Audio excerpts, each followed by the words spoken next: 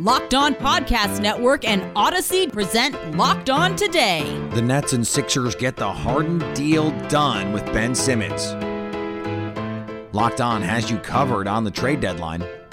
And what does former Super Bowl champion Marshall Faulk think about Super Bowl 56? I'm Peter Bukowski, starting your day with the stories you need to know and biggest debates in sports.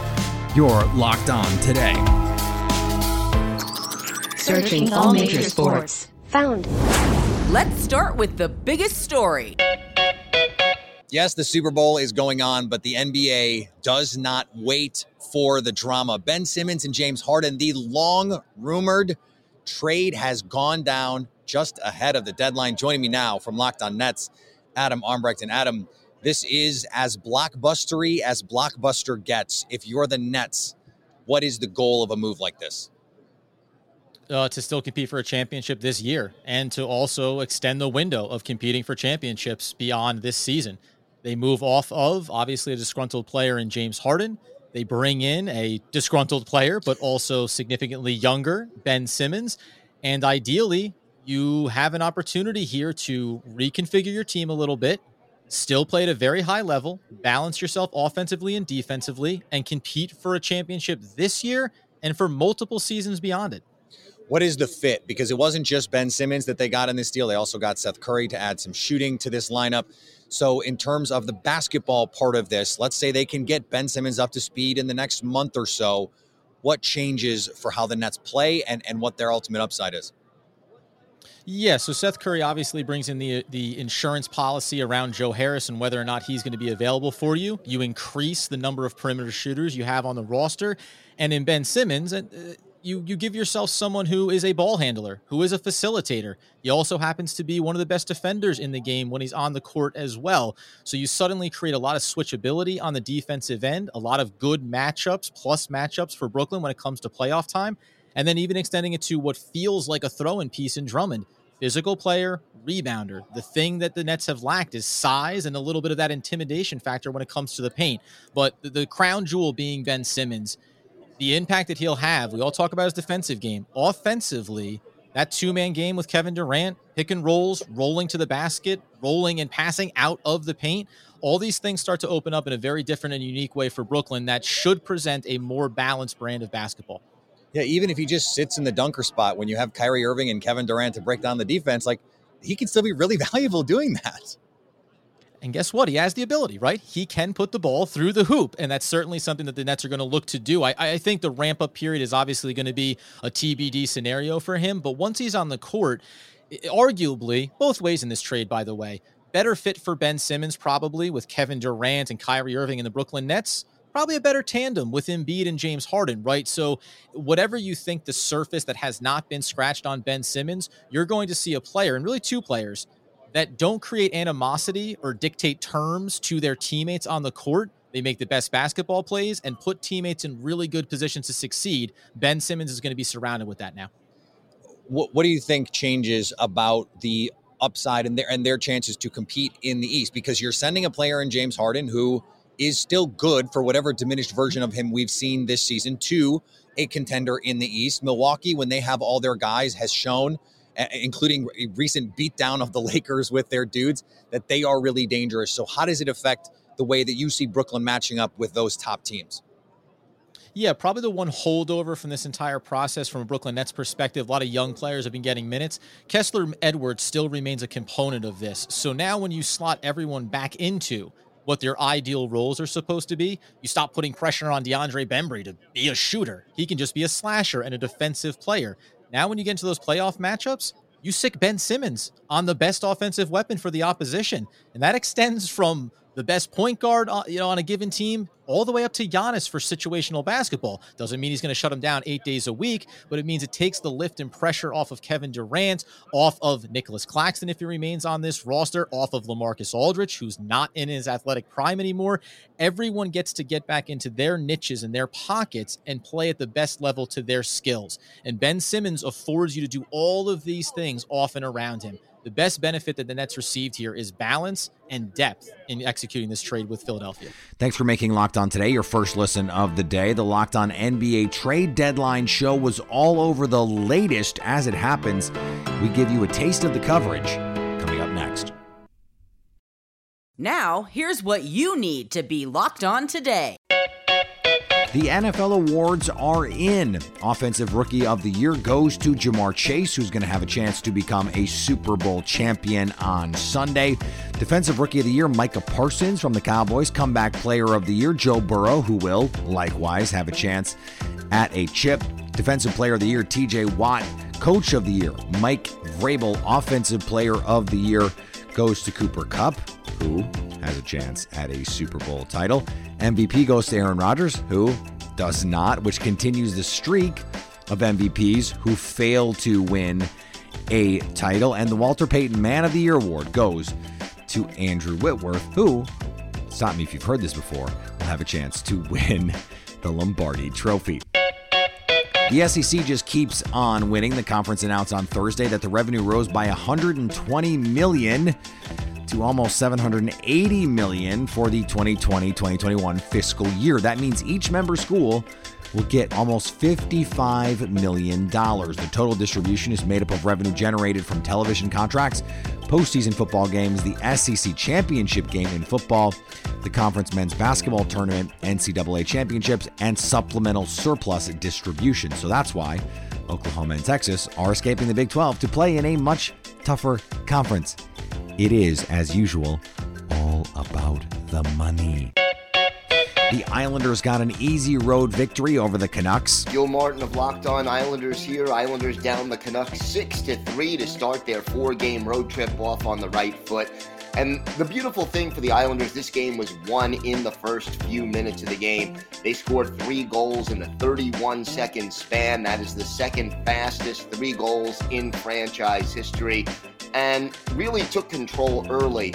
And part of the reason for the team's success, Barry Trotz juggling his lines, putting together some combinations that really don't make sense long term, but they basically made everybody understand the urgency of the situation, and that urgency is something the Islanders had been lacking in recent games, especially their sloppy performance before the All-Star break in their 3-0 loss to Seattle. So the Islanders came at it, got off to a good start, stumbled a little bit, took their foot off the gas, but rebounded well midway through the third period to once again take control and skate away with an important win as they start this road trip.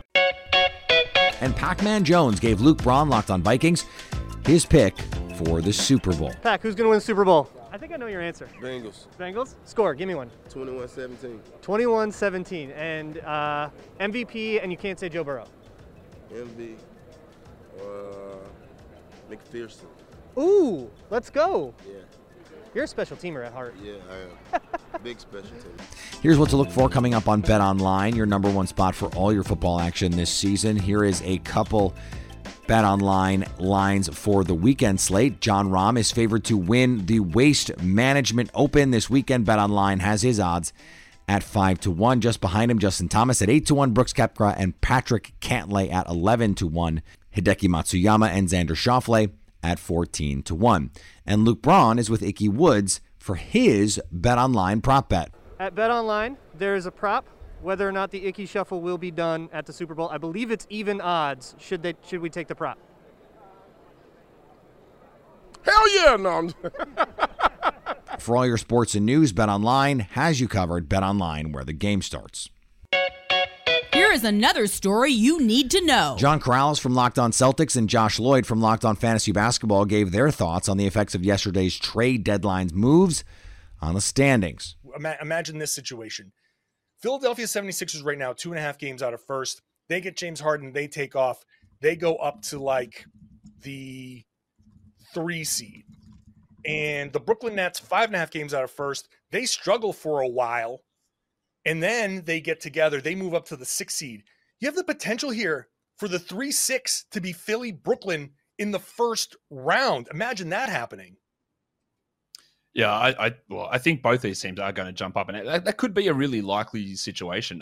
But you know, we're talking about this year. Like the Sixers are only 2 games behind the Bucks. Like it's not, that's from the 2 seed. Like it's not that spread out. It's not, or to use a fancy word, it's not that striated throughout the Eastern Conference standings. But to me, how you feel, John? I think the Sixers are the team is probably going to move up the standings the most. Again, they traded Seth Curry for James Harden. Like in terms of the playing personnel that they have at the moment, that's the upgrade they made. It's huge. It's a gigantic move up. Look, the Kings will maybe move up. They probably will move up a little bit this year, but is it consequential? I doubt it.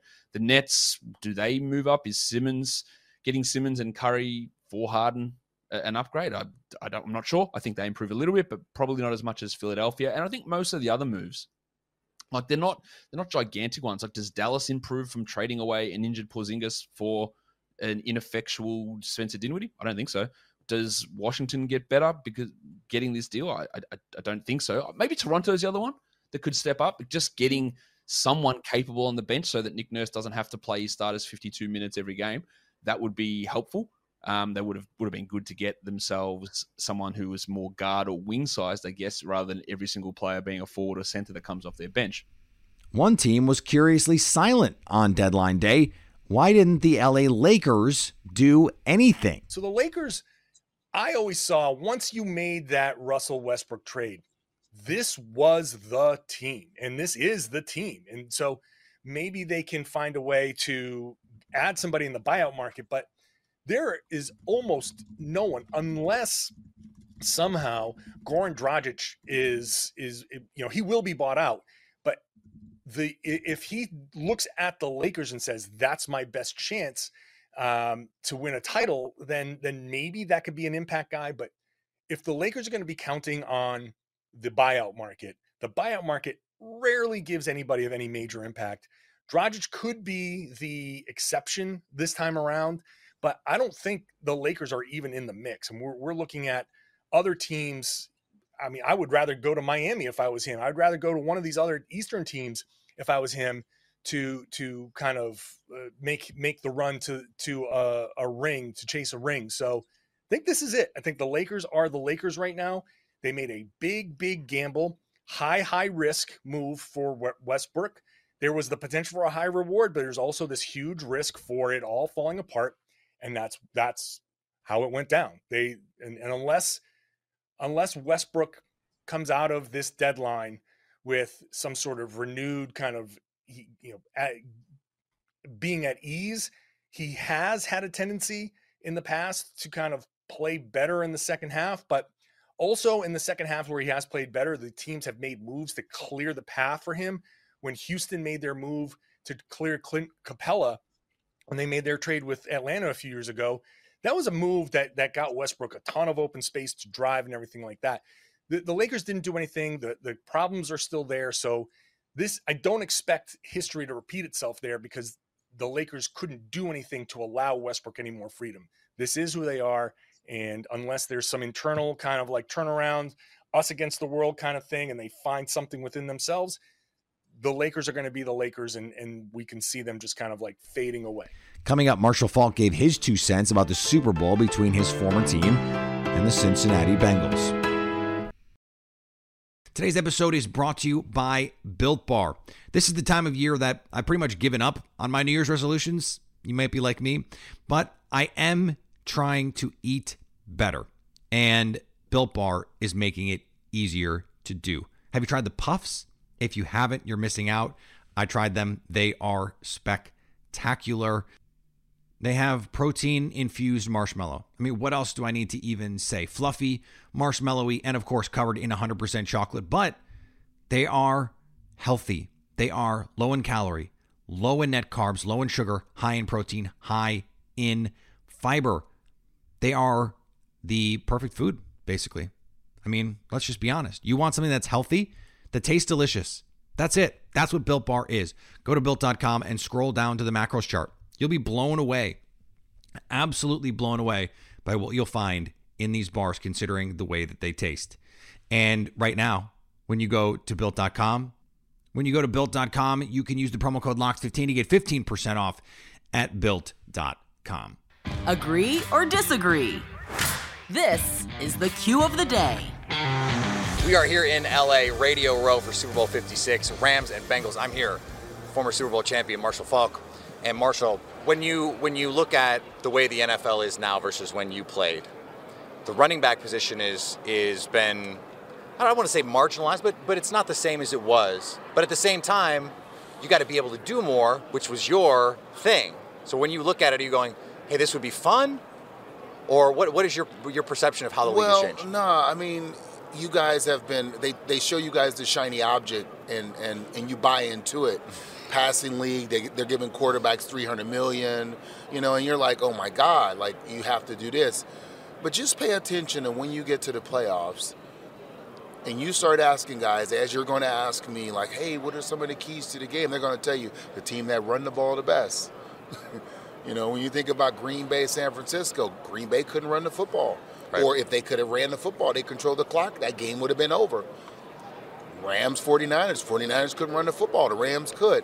When the games matter, it's controlling the line of scrimmage and running the football. So I'll buy into it. I'll buy into it. Last year, Tom Brady had a great game, but Leonard Fournette, they ran the ball. They dominated the line of scrimmage.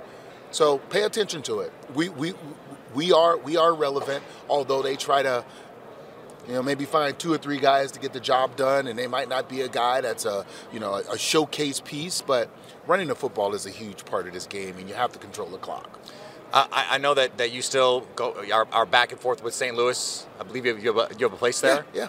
What is your perception of how the St. Louis fans perceive this Rams team because they're in LA now? I mean, there's some people whom still follow the Rams, and there's some people who don't. And it's to each their own, and I don't have anything to say about them. There's people that are like, Marshall, I'm your fan, but I'm not a Rams fan. They get to make their own decisions. But for those fans that I know whom are still Ram fans that are in St. Louis, I mean, they're happy, they're excited, and I think that they look at it from the perspective of, well, we got them from LA. It's like it's the dynamic of you got the team from LA, and so. How can you have the ill feelings when the shoe was on the other foot not too long ago? Joe Burrow's rise this season has been meteoric, but this has been kind of who he has been as a personality his whole life. When I try and think of the guys in the 90s, early 2000s who were playing, is there a name comes to mind? You're like, yeah, that guy, he kind of reminds me of that guy. You know what, man? I think you have to go back a little further when you start to think about, like, how he's carrying himself, and the confidence that he has. I just, it's like he reminds me of a Marino, a Montana, a Joe Namath. Mm-hmm. Like he has that kind of aura about him, and I think Joe Montana and Joe Namath, more than just some average Joes who have played quarterback. He has that kind of appeal to him. Did you ever play with someone that had that it factor that everyone just sort of gravitated to that guy? Oh man, Peyton had it. Peyton definitely had it. Kurt's work habits and who he was as a person, he had it. But I think what you see in Joe is it's a whole different appeal. Like most young guys, you see him show up with a chain and glasses. They're going to have a bad game. To him, it's like, what are you talking about? I get sacked 9 times and still win. Like, what? And finally, should the Cincinnati Bengals win their first Super Bowl title, one of their players has pledged a bit of a different celebration. During Thursday's media availability, Bengals tight end CJ Uzomah said he would take a bath in Cincinnati-style chili if they get the Lombardi. Considering I am not a big fan of Cincinnati-style chili, I think that is pretty much the only acceptable use for it. I'm sorry, Cincinnati fans, if you hate me for that one. Coming up Monday, we react to the Super Bowl. Ever heard of it? So at least until tomorrow, stay locked on today.